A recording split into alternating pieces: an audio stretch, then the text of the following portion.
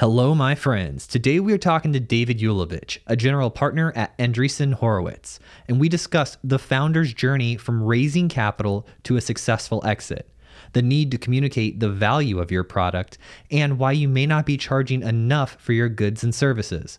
All of this right here, right now on the Modern CTO Podcast.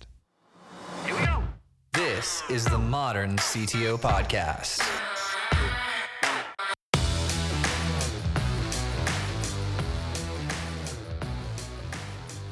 Hey, David. Joel, how are you, man? I looked at your website and I did not see the incredibly amazing, wonderful beard on your bio headshot. It's new, man. I mean, it's not that new. That doesn't happen overnight. It's COVID beard. Yeah, there you go. It looks good. It looks really good. Yeah. Where are you calling in from? So I live in Montana, although today I am actually in San Francisco. I came in. I'm working on a deal, and I thought there might be a chance I need some FaceTime.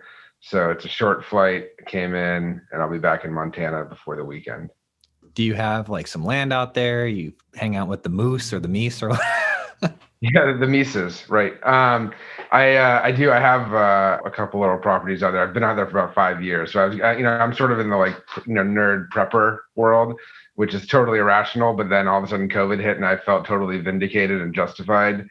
And here's actually the crazy thing, which relates to your audience, is that I have fiber optic internet into my home. And the reason is that back in the Bill Clinton era, the FCC had some rural broadband initiative. And so there is fiber. I might be the only person around me that has the fiber, but it goes basically right in front of my property. And I was able to we have a rural local phone exchange kind of company. It's called a rural, CLEC. And they, when I called them and asked for the fiber, they said, great. And I did it. You've got the best of both worlds then. I think I have better internet there than I have here in San Francisco. The rest of us are waiting on Starlink. They're funded true. through that rural project too. I don't know if it's the same project, but I'm also signed up to be a beta tester, like probably everyone who is a nerd, for Starlink, and I'm eagerly awaiting to test that out. Now, did you see the new screen that they have where you put in your address and it'll tell you the length of time? I have not seen that. That must be in the last few weeks or months. It is. Yeah. So I did it like 6 months ago and it's just said, we'll respond back to you. Then I was looking at buying a house in Georgia. And so I put that address in there and they put like an exclamation, like, we will only ship to this address and it'll only work at this address, because everybody's probably doing that. But they had an actual time code. And the time code for the town I had picked in Georgia was like 2 months. Oh, really? That's amazing. Because I thought they're sort of coming down the continental U.S. because I think it started I'm like right on the cutoff of the current band of satellites, but they're launching a lot, so I don't know how it works. But right, I went to try to see a launch actually, and got scrubbed 4 days in a row, 3 or 4 days in a row, and then the day we left, it went off. No, that's a bummer, but that would be cool. And the good news is you'll have more opportunities. They're going to be launching a lot. Oh, for sure. I told my team, because every morning I said, we missed it. And I just said, this is being a founder, man. It's even getting sweeter because the rejection just builds this intensity and this fire. And I was like, when we do get to see that launch, we'll have to come back, in 2 months for the next batch of launches, and it'll be even better. Absolutely. That's awesome. Well, that sounds like a really good time. I'm motivated now to go check it out myself. Yeah. So I'm curious. I was looking at your history, and you got started. Your first job was before, right when you started high school at ISP. Can you tell me about that? Yeah, I realized a while ago that I've had a W-2 or a 1099 every year since the summer after 8th grade. I was one of those people my sister hated me because rather than getting like AOL like every other normal kid, I was like, no, we need the real internet. And so we found this local mom and pop ISP. We got them as our internet provider. And then I emailed the owner basically asking for a job. And he was very nice enough to sort of give me something between like an internship and a job. I guess it paid me something. And but it was amazing because I learned that was like my real first exposure to Unix. And I learned on SunOS and then eventually Solaris. And then they had BSD machines. And it was a great experience. I learned about peering and routing and networking. We had a great systems administrator who was a great guy. And he sort of taught me a life lesson there that stuck with me, which was, the bad, like everyone, when you're a young kid, you're sort of like a little hackerish. And he sort of said, look, it's easy to be a hacker because you only need to know one way into a system. But if you're a good guy, you need to know all the ways in. And I was like, oh, that's true. That was a really good point. And that probably kept me on the straight and narrow through the rest of my technology career. So where did you go from there? So I worked at that ISP for a number of years, sort of after school and in the summers. And then in 11th grade, I was really interested in journalism and I really enjoyed writing. And when I was in high school, the way our high school worked, we only had 3 classes a day. There were 2 hours each. And if you did journalism, it was one of the last classes every other day. And you didn't really have to go to class. You just had to make the newspaper. So it was also like a life hack to not have to do very much work other than assuming you enjoyed journalism. And so I really enjoyed journalism. I interviewed the CEO of this new company in San Diego called MP3.com, and MP3s were getting really big. And so I was able to turn that into an internship and eventually a job at MP3.com. And I watched them go from 30 people to over 300 people. I got to see this is like in the height of the .com. This is like 1999.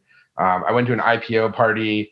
They snuck me in because I was a minor and it was supposed to be 21 and over. I saw things that no minor should ever see at an IPO party, because you have to remember MP3.com, this was sort of just pre-Napster, was at the intersection of like music and technology. So all the cool music people from LA came down to San Diego to hang out with the nerds. I had never really seen drugs in my life before, like way too much drinking and alcohol. And, I didn't do any of those things, but like I saw it all and I was like, all right, this technology thing, you can have, just by writing code, you can have a huge impact. And programming is one of those few things where your input is not at all equal to the output. And that was something that was really always exciting to me. And I was always a decent programmer. So I worked there, and then I told you I was like a good kid, more or less. I finished high school and I went to college. Everyone said, hey, it's 1999. I graduated right in 2000. The .com thing was still amazing. The bubble hadn't burst. And, I had friends and peers being like, why would you go to college? It's a waste. You're already good at computers. But I went to college. I went to Washington University in St. Louis, Missouri. I actually studied anthropology, which I deliberately wanted to get out of California. I wanted to have a broader liberal arts education. And I knew I was never going to be like a computer scientist. Like I was good at programming, but I was never great at programming. I would sort of describe myself as a duct tape programmer. Like I sort of did enough to prove it was possible. And then somebody with actual talent would sort of look at it, scoff, and then be like, we can do this better. But I always loved writing code and writing software, but anthropology was the study of people and culture and society. And I just found it like this whole new world that was so interesting to me. So went to the small liberal arts school, studied anthropology, loved it, and eventually graduated and immediately moved out to the Bay Area. I moved out to the Bay Area because to me, San Francisco was like Mecca for nerds. And I knew my whole life I wanted to be in San Francisco. And this won't sound weird to your audience. It sounds weird to like other people, but like I had friends on the internet that I had made in like these, internet chat rooms and programming chat rooms. And I wanted to meet them in real life. Like I wanted to be in that community of engineers and programmers and sort of people that were entrepreneurial. And so I moved to San Francisco. I had started a project when I was in college to manage domain names, which I was very lucky that we can talk about that if you want. I don't know, but I was very lucky by the time I graduated, it provided enough money for me to essentially live. It wasn't like an amazing company, but it was enough that I paid my rent, had food, and could sort of sit around and tinker on other things. And, so while my parents were freaking out that I wasn't going to job fairs and applying to work at Microsoft, I was instead moving to San Francisco and was going to try to, leverage my technical skills. And that started my professional career. Yeah, I know exactly what you're talking about. It can sound weird to people if you make your friends online, but my background, software engineering, and that's what I was growing up. And when I wasn't engineering software, I was playing Xbox Live, right? And Yep. I remember when I was, I think, 16, I'd gotten my license, and I'm 33 now for context. So I'd gotten my license, and one of the first things I did was I drove up to Tampa because that's where my dad had lived at the time. But there were like 3 people that I had been playing Xbox Live with, like in their clan for like 2 or 3 years. And I went and like met all of them and hung out with all of them. Some of them, were at the college up there in Tampa. Some of them, owned refrigeration businesses. And it was just weird. It was so cool to do it. But my parents saw it as like you met a person on the internet, like a very strange, weird thing. I was like, I've spent more time with this person than I've spent with my parents in the past 3 years just through playing games. But we're like the last generation before the digital natives, right? Like Totally. I equally got locked out of my house and had to drink from the hose. But people 3 years younger than me, because I have siblings, they just missed that cutoff of like fear. Don't let your kids outside anymore. That's exactly right. And it's funny when you're talking about the Xbox and you're meeting these clan people. I'm like, this is the first thing you said when you met them. Like, hey, what did you say you were going to do to my mom? We had a positive clan culture. That's good. That's important. And that's good because you have to remember there's always somebody on the other side of the screen. Yeah, no, I'm still friends to this day with many of the people that I was in these sort of networking and programming and Linux sort of IRC, chat rooms. And I've actually hired a bunch of them. I've worked with a bunch of them. I've invested in a couple of them. And, it's really ended up being something that at the time, obviously I didn't know, but really did both teach me a lot and give me a network, like you said, of these people you spend so much time with, that then when you meet them in real life, it's actually, it's awesome. And yeah, I think it's less weird now, but we were right on that cutoff. I'm a little bit older than you, but not by much. And, I think it was unusual for my parents to like know that I would like go to DEF CON and have a roommate who I hadn't met in real life to split a hotel room. But then over time, they got sort of progressively more comfortable that I was, these are responsible. Well, this is sort of funny. I remember one time I was going to DEF CON to share a hotel room with somebody, and my mom was totally freaked out. But then I said, oh, well, he's like a sophomore at Stanford. And then she's like, oh, okay, well, then it's okay because maybe he'll be a positive influence on me. And that was the case, and I'm still friends with the guy now. Parents' job, make sure your kids are hanging out with the right people. Totally, absolutely. Not the people at the IPO party. Right. That's right. I haven't kept in touch with them. Tell me about he winked for the record. No, I'm kidding. I'm joking. He did not. But tell me about the story of OpenDNS. Sure. So OpenDNS is this is again a company. It's a cybersecurity company. It was cloud delivered security, but that's not how it really started. It started out as a consumer security company. And the origin was actually that I got an email from the founder of CNET, who was now sort of investing and helping us start companies. And he had seen that company that I mentioned that I started in college, a company called EveryDNS. And he had sent me an email sort of, saying, why wasn't I doing more with that original company? And I wrote back to him and I said, hey, well, when I started that business, managing DNS and domain names was really, really a complicated, hard thing. You had to go to Network Solutions. It was very expensive. But now we had GoDaddy and Dotster, and basically anybody was registering domain names by the point I had graduated college. And so the need for that original company sort of went away. But I said, hey, there's this other thing that I would do that's more security focused around the domain name system where, if somebody doesn't want to go to a malicious website, we could block it. But if someone else doesn't care, we could let it through.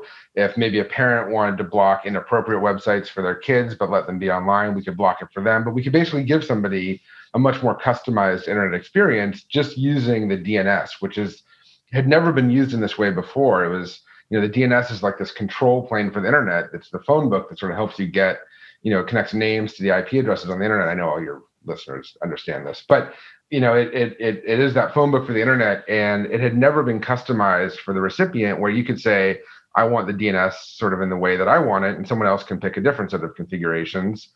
And he said, well, that sounds like a great idea.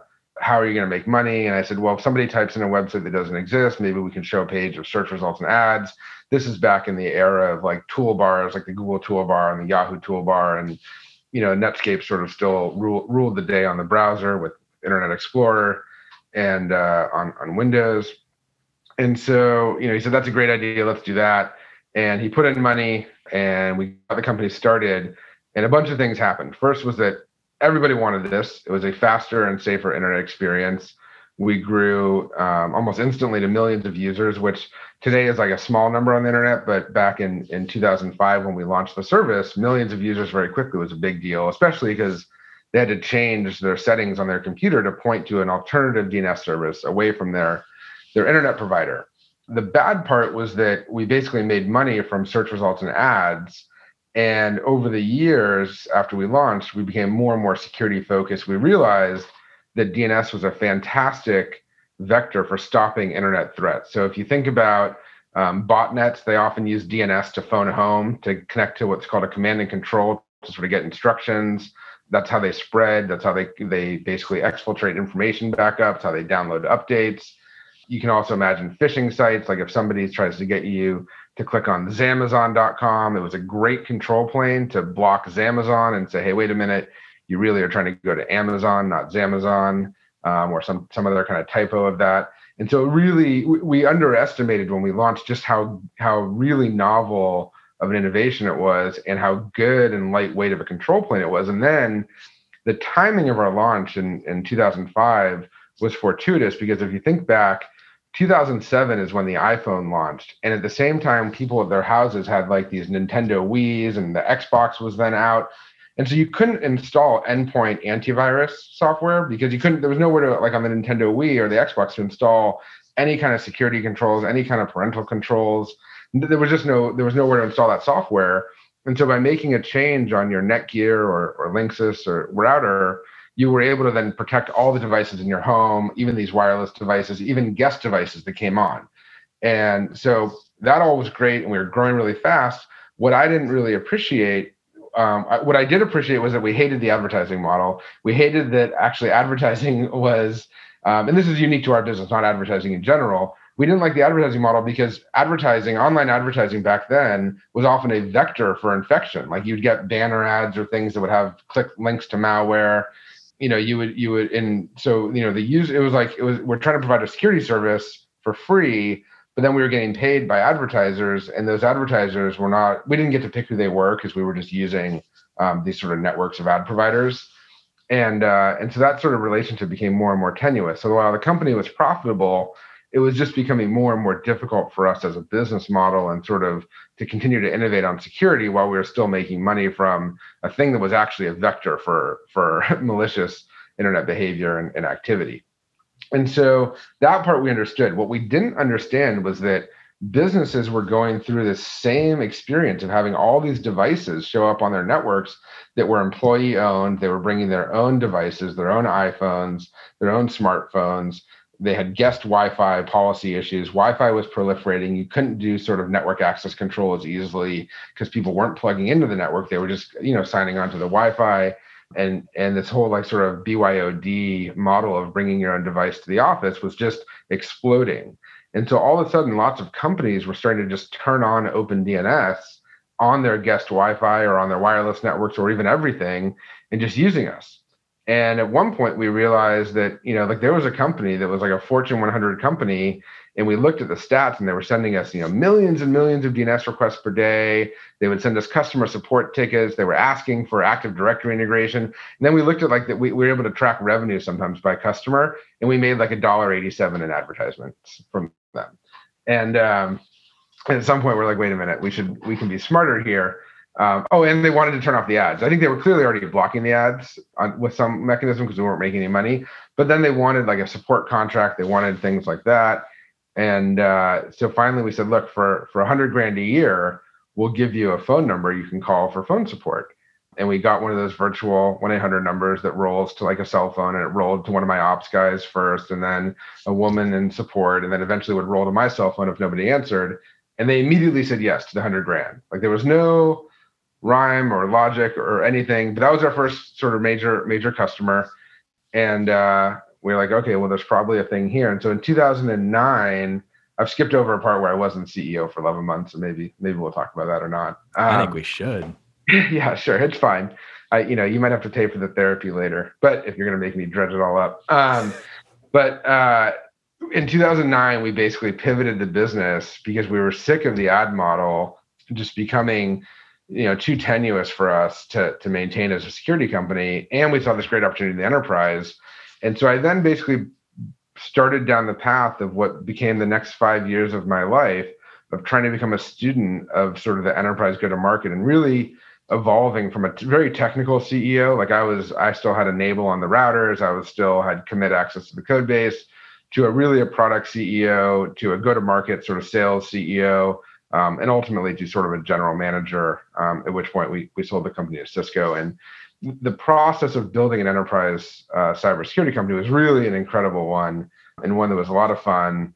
And I learned all kinds of lessons on hiring and leadership. But the foundation of everything was a great product and then we made the consumer service free. We always kept it. We never really got rid of it because all of the data, we ended up building a security research team and security lab, and all the data from the free users, which wildly outnumbered the enterprise users, provided us a huge amount of data to do real security research and analysis, to be able to build baselines and patterns of what did good websites look like, what did malicious websites look like, to do predictive sort of threat analysis of if a website got registered yesterday pointing to an IP address that was hosting malicious sites for the last 2 weeks. Well, like maybe you don't want to be the guinea pig and go to that new website that just got registered and pointing to an IP address that has always, that for the last couple of weeks has been hosting compromised websites like that. We would be able to do all kinds of analysis based on the fact that we have this massive amount of free users generating traffic for us to be able to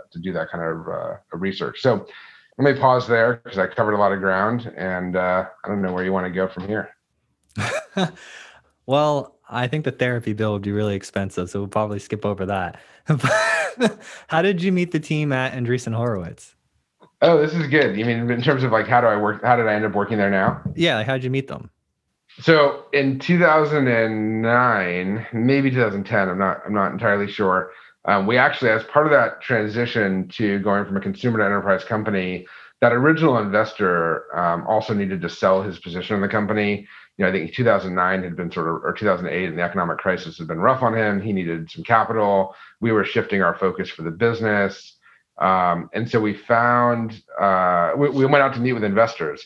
And I went to go meet with Andreessen Horowitz, which was a brand new firm at the time, but they had a huge, Mark and Ben are like these big celebrity personalities, super, super smart guys. Mark is like a visionary for the future of the world. Ben is a huge organizational leader and a great, great investor, and they had an amazing portfolio. So I went to go meet with them, and they basically were like, you're great, the idea is great, but your whole company, like just like the corporate structure, your capital history, you're pivoting the business, like it's all so messed up. There's just no way we're going to touch you with a 10-foot pole. But we think you're great. That was sort of the very nice way that they rejected me.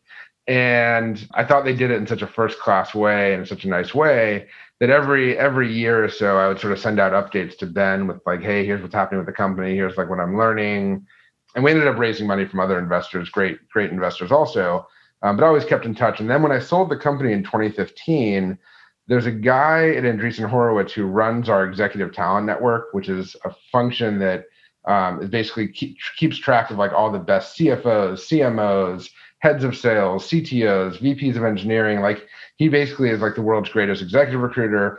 Part of his job is to keep track of potential general partners at the firm. And so I think he's so smart that when I sold my company, he put a little calendar reminder on the anniversary of my sale to reach out to me every year. And so after the first year, Jeff calls me up and says, hey, David, Ben and Mark always liked you. Do you want to come in and talk to us about working here? And I was like, no, I'm both contractually stuck at Cisco, but I also like it. And I enjoyed the job I was in. So not a good time. Next year, second year, he calls me, hey, it's been 2 years. Do you want to come talk to us? And I said, hey, well, I'm no longer contractually required to be at Cisco, but I still like it. So I'm going to stay. At that point, I was running Cisco's security business. It's the largest security business in the world. And it was a great experience. I was learning a lot, developing new leadership muscles. So I said, not the right time. Third year, he calls me. And at that point, I had been on airplanes like every week for 2 years straight, traveling to visit customers and partners and other engineering offices. And while I loved it, it was sort of felt unsustainable. And I was thinking about doing something else. So his timing was perfect. And I came in, and I never thought I was going to be a venture capitalist. I loved being an entrepreneur. I had sort of had my own weird experience. Like I said, we didn't really talk about it, but I did get fired by my original investor as CEO for 11 months and had to be CTO. So I sort of had this one impression of VCs that, they really, are obviously stupid because he did that to me. And so I never thought I was going to be a VC, but I met the team at Andreessen Horowitz, and a lot of the team are former CEOs. I sometimes joke it's like a refugee camp for entrepreneurs. And I don't think that's on the marketing party line, but that's sometimes what I joke. And so I think we have both an empathetic investment team, because a lot of us, it's like whatever the worst thing that's ever happened to you as an entrepreneur, like whatever it is, like I've seen worse or personally done worse or been in worse situations. And we also believe, and people know this about our firm, but we're in service to entrepreneurs. Like when I was an entrepreneur, I would have to like trek myself down to Sand Hill Road, beg for a meeting. But now the tables have turned. Entrepreneurs have way more resources. There's a lot more capital in the system. There's things like Y Combinator that really educate and inform entrepreneurs. There's podcasts like yours that take people that are really technical and start to inform them about the broader sort of entrepreneurial world and opportunities out there. And so the entrepreneurial ecosystem is just so much more informed that now if you want to be a VC, you can't just like sit behind this big desk and just sort of hope people come to you asking for money. You got to go out there and really decide that you want to be in service to entrepreneurs. And our firm believes in that. And that doesn't mean there's not other great firms out there, other great investors, but that is our model, and that's our approach. And ultimately what made me decide to work here is Ben, sort of sat me down and just said, look, if you come here, you can be the kind of investor that you wish you had had when you were an entrepreneur. And that sort of for me sealed the deal. I didn't want to do nothing. I really didn't want to start another company. I needed to not put myself through that mental anguish. I wanted to be a cheerleader, supporter, coach, mentor, helper, partner to entrepreneurs. And I didn't want to do it on my own. And so this has been a great home. And I've been here now 2.5 years. I've written a lot of checks, made a lot of investments. There's general wisdom in the industry that you should come in and not do anything for your first year. Just take meetings and not write checks so that you don't make mistakes.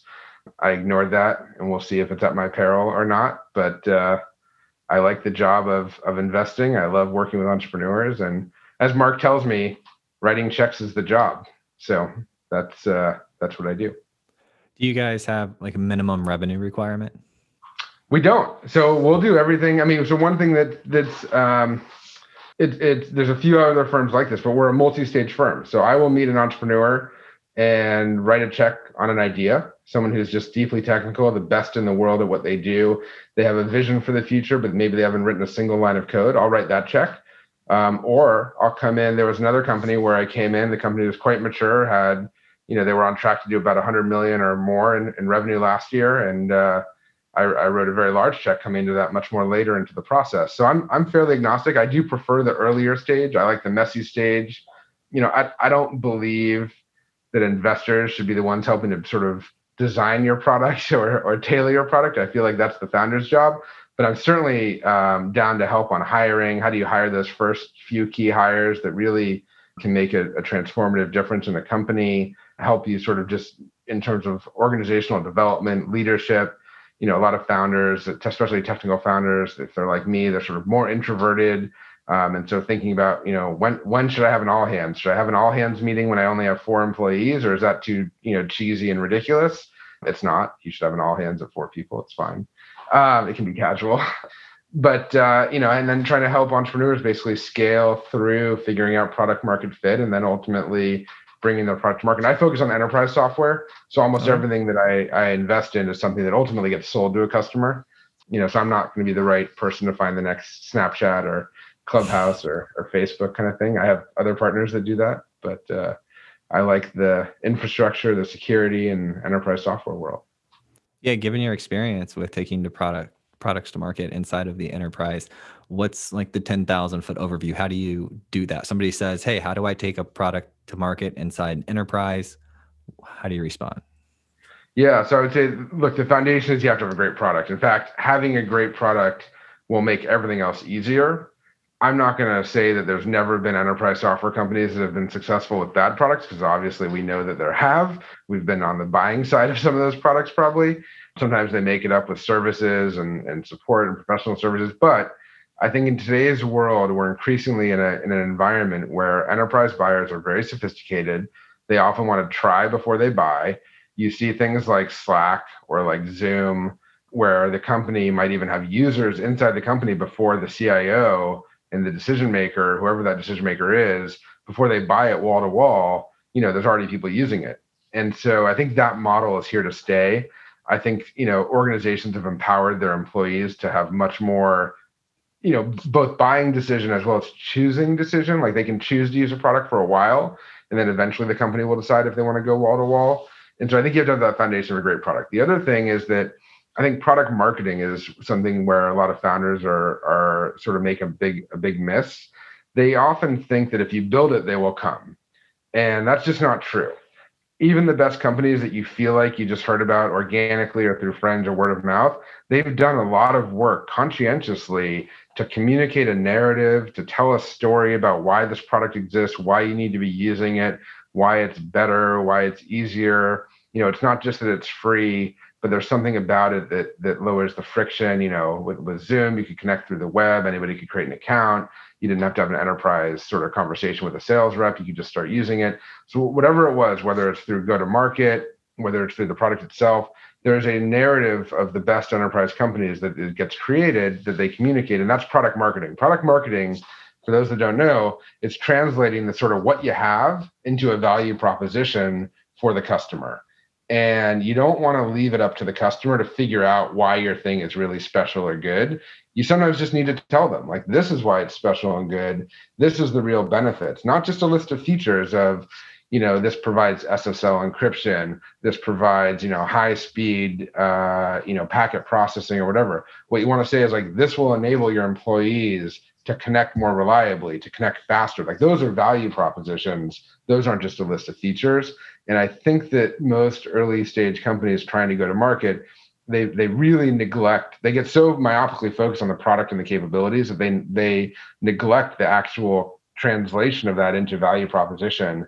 And so there's great books out there on product marketing. There's great people out there in product marketing. It is one of the hardest things to do, I think, in a company, and you have to iterate on it. But that might be the most important. And so if you have a great product and then you do product marketing, which is, a component of an overall marketing strategy, then ultimately you want to do sales. And, the last thing I guess I would say before I pause here is that as a baseline rule, when I meet with a small company that's out in the market selling, whatever their price point is, I already know they should double it, especially if it's a technical founder.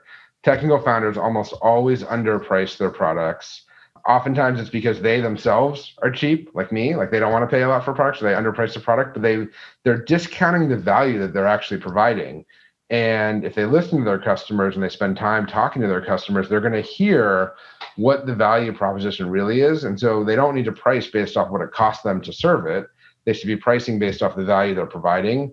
And most enterprise software, to me, is some sort of a replacement for an IT function. So, for instance, if you use Salesforce, which is a SaaS CRM service, you're just not having to run some massive internal CRM system, dedicating headcount to it. Like Salesforce just does it all for you. And so, while it might only cost Salesforce a few $100 a year to offer a Salesforce account to a customer, they're saving that customer tens of thousands, if not hundreds of thousands of dollars, because that company doesn't have to go stand up infrastructure, hire experts, hire people to set up Salesforce, all these things. And so I think pricing is the last piece where companies need to generally have a better sense of what the market will bear and probably increase their pricing. So that was, again, another broad 10,000 foot answer, but hopefully that was on the mark. Yeah, well, it's tough, right? Because as a founder, you're sitting there watching your runway and you need to make sales. And so you can really play some weird mind games with yourself. And like for me, I got this one customer, GE Healthcare. Small customer. Yeah. Small, dude, it came in at like the perfect time, right? Because they saw us on a podcast and like, oh, we heard the product you're talking about. And we were trying to like scotch tape and bubble gum, something like that together. And then it was that you made something exactly for that. So we want to buy it. And at the time I was trying to sell to SMBs. And so I was trying to sell to people that only had 100 liters, and they bought it. And then, it's been like 8 months and we've run multiple countries of their leaders through it and things, and they love it. Right. But But Peter pulled me aside and he's like, dude, we would usually pay like $750,000 for what you did. And I was like, are you kidding me? He's like, yeah. And then he told me like how to structure the sales presentation. He's like, you need an ROI study done by a third. Like, and I didn't know any of these things even existed. So I was like, oh, okay, well, great. I just spent a lot. I told my team, I was like, I'm working directly with Peter because I need to learn everything from this guy. Such a learning experience though about value because it's the same software and it That's right. solves the same problem. And if I had gotten $750,000, do you know how much we could have like competed? That would have like been Right. insane. Right. Well, that's the other thing about charging more is that then it enables you to have more than basically resources. You have more margin to go invest in the business, invest in the team, invest in the customer outcome, and you get this very virtuous cycle. And look, what the experience you went through is the same experience I've gone through, and everyone goes through.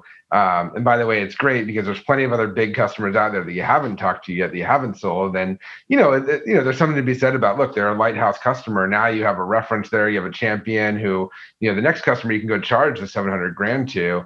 So I wouldn't, you're not gonna. I know you're not, but you don't have to beat yourself up over it. But it's a great experience to go through to realize really that value is something quite different. In fact, I'd often tell entrepreneurs, like, especially because I like the model that you've gone through, like starting with SMB and then you move up a ratchet and you move up a ratchet. Because by the way, there's a customer out there. If you got 10 people paying 700 grand, I promise you there's a customer that will pay you $7 million. Like I believe once you get 10 customers paying a price point, I've written a blog post about this. Once you have 10 customers paying a consistent price point, there's at least one customer out there that will pay 10 times that. And if you then get 10 of them, there's at least one more customer out there that will pay 10 times that. Because it means that you've built a product that's really filling a need at that current price point. But there is someone else out there who's willing to sort of, slum it with you, and because you're really preventing them from having to build that duct tape solution. You really have solved that itch that they really need to scratch, and you're able to do it, and then the whole company comes along for the ride. The customer support team comes along, professional services comes along, marketing comes along, and then that's sort of the rising tide that helps companies sort of increase their average deal size and their overall revenue. And it's a great journey to be on. And it's exciting that you're on that journey. Yeah. We got crushed down a little bit when COVID happened, right? Sure. Everyone would think that like leadership would skyrocket, but what ended up having, everyone froze up for like clenched for like 6 months, right? And even current customers we had contracts with just withheld payment because it's just the way. And I get it because we had to turn around and do the same thing. It was just tough. Yeah. But we had a strong team. And so we said, what are we going to do? And the podcast was doing really well, popular. So we had people that were willing to pay to come on the podcast. And so we said, all right, we have to think quick on our feet because the leadership software is an 8-month sales cycle because they plan annually. So it averages 8 months. And so we built a PDF, did a quick design, put 3 sponsorship packages together, and we ended up closing out the year 325% revenue growth, although it was on a different product. But we went from like our first year, we did 50,000. Our second year, we did 230,000. And that's when we had the issue, or I'm sorry. And then the third year, we had the issue of COVID, but we ended up growing and closing out like 760,000.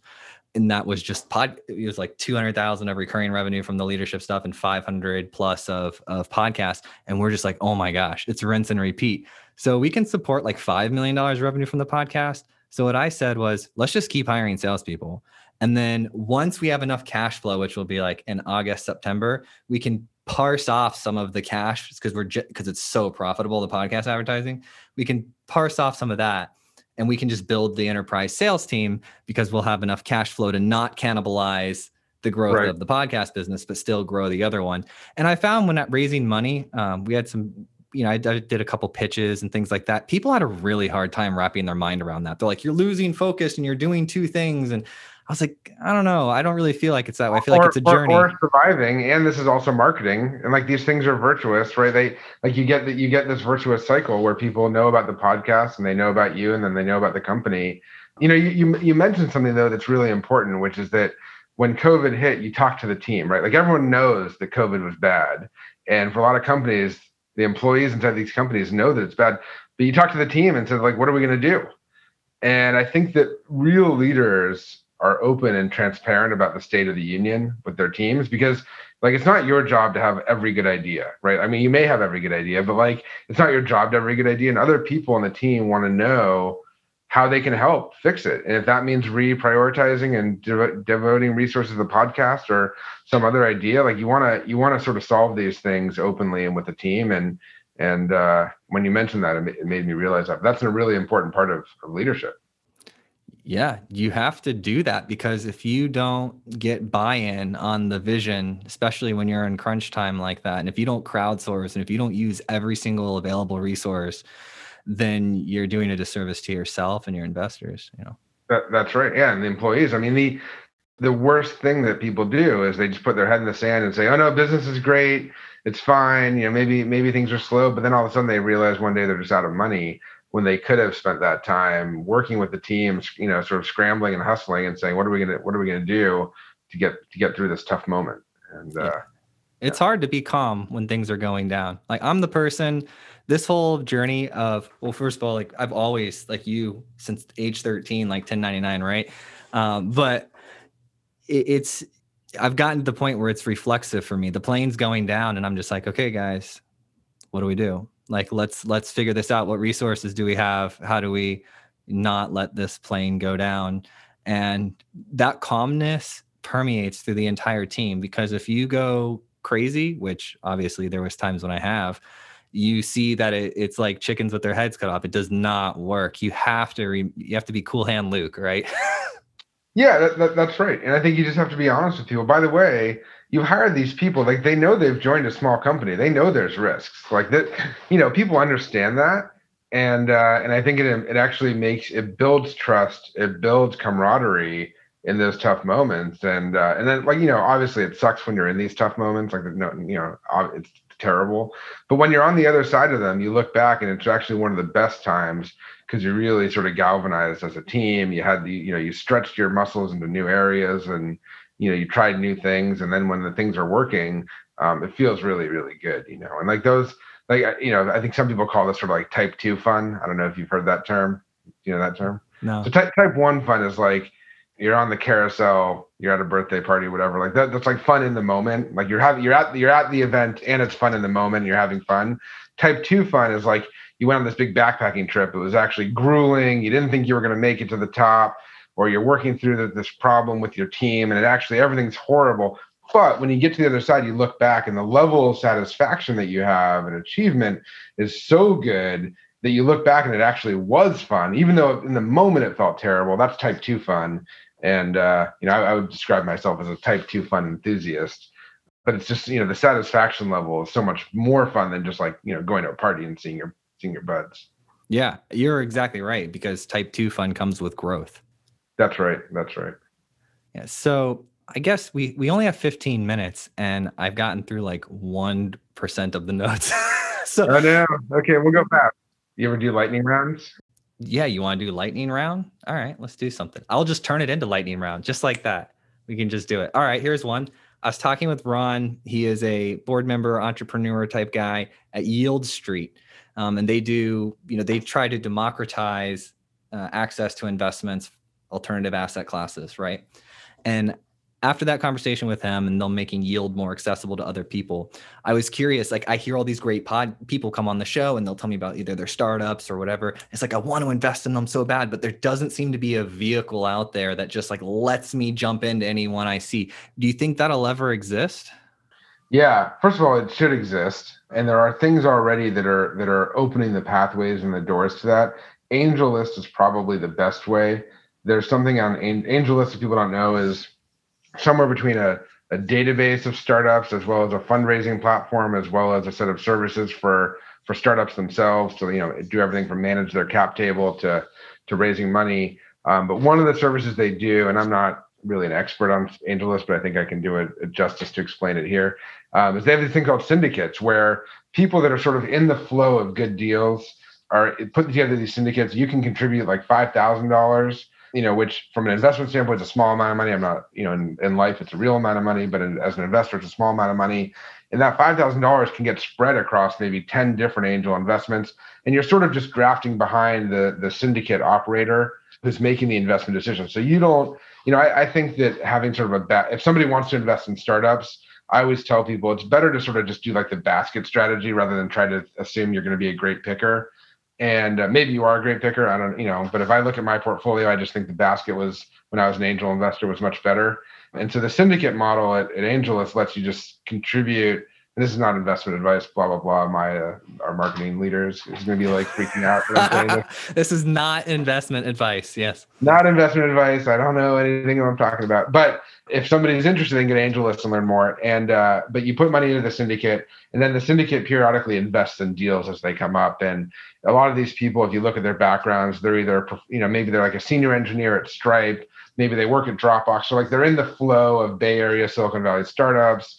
Maybe they're a full-time professional angel investor and they do the syndicate both to create access for other people, but also just to have more of a bankroll to write bigger checks. Maybe they can only write a $25,000 check on their own, but with the syndicate, they can make it a $50,000 check. And so anyway, the AngelList has a whole bunch of different programs to invest in startups. And the nice thing I like about the syndicate is that you sort of can do the basket. You don't have to pick individual companies. And I think that's a great way to get started if you're interested in that kind of an asset class, which is much riskier and the capital is locked up for a long time, but historically has been a good asset class if you on the basket approach at least. So companies can just go on there and like my company, I could just go on there and post Raise some money. Really? Well, first of all, you could have your own syndicate, which is not necessarily a bad idea because you have a following, you have a brand, and people are like, all right, Joel's in the mix of entrepreneurs maybe that are out, even in particular, maybe there's an interesting angle of people that are outside the Bay Area, right? Like, there are great companies being started everywhere. And, you have access to them in a way that maybe the engineer at Dropbox or Stripe doesn't have access. And so you go out, you start a syndicate, maybe you're able to go raise a couple $100,000 from whether it's, 20 people or 200 people. And then you're able to make those investments. And just like a venture fund, you get some of the proceeds, but then your listeners that think that you're a good picker can invest in you. And then on the entrepreneurial side, if you're a company raising money, AngelList also has a way to raise money if you're a startup. And I think that part is, I don't know exactly how that part works because I haven't done that part of it. I haven't been on the fundraising side, on the startup side, but I know that there are some capabilities around that as well. Awesome. I'll take a look at it. As we start to wrap up here, what are some of the hardest lessons that you've learned as an entrepreneur? The hardest lessons I think as an entrepreneur are always around leadership and just being really intellectually honest with yourself. I sometimes tell people sort of like, what time is it? Which is sort of a version of like, what inning are you in? And what happens is sometimes people ship a product and they think it's ready to go. So they hire a bunch of salespeople, but then it turns out the product doesn't work or it doesn't have product market fit. And they get over their skis. And so being really rigorously intellectually honest, and part of that involves having a team around you that gives you honest feedback. I think that is one of the hardest parts of being an entrepreneur is really knowing what inning are we in the game and what should I be doing to make sure that I'm winning the game. People get sort of, delusionally optimistic or they get delusionally cynical. And neither one of those is good. So having mentors and people that give you that feedback is useful. And I think managing your own psychology as an entrepreneur is really that one of the most important things. And so what do you look for in but also obviously not running out of money is also, Awesome. like it sounds stupid, but like the number one reason companies fail is they run out of money. So, not running out of money also is important. Yeah. They said that to me when I was I've only ever raised myself, like without business partners, just Joel as the founder, only ever raised one round from a VC firm here in Florida for $500,000 for 25%. And when I was standing up there in the hot seat that they call it, right, they said that exact same thing. And I looked at them and I said, no, I said, the reason why the companies fail is because they gave up. Because I'd be cleaning toilets at like Walmart to continue to fund it. Like I would never give up. And I learned that like early on from just personal struggles that I went through. And I think that's what clinched the deal with them. There you go. Yeah, that's true. Obviously, right. You got to have the hustle and the grit.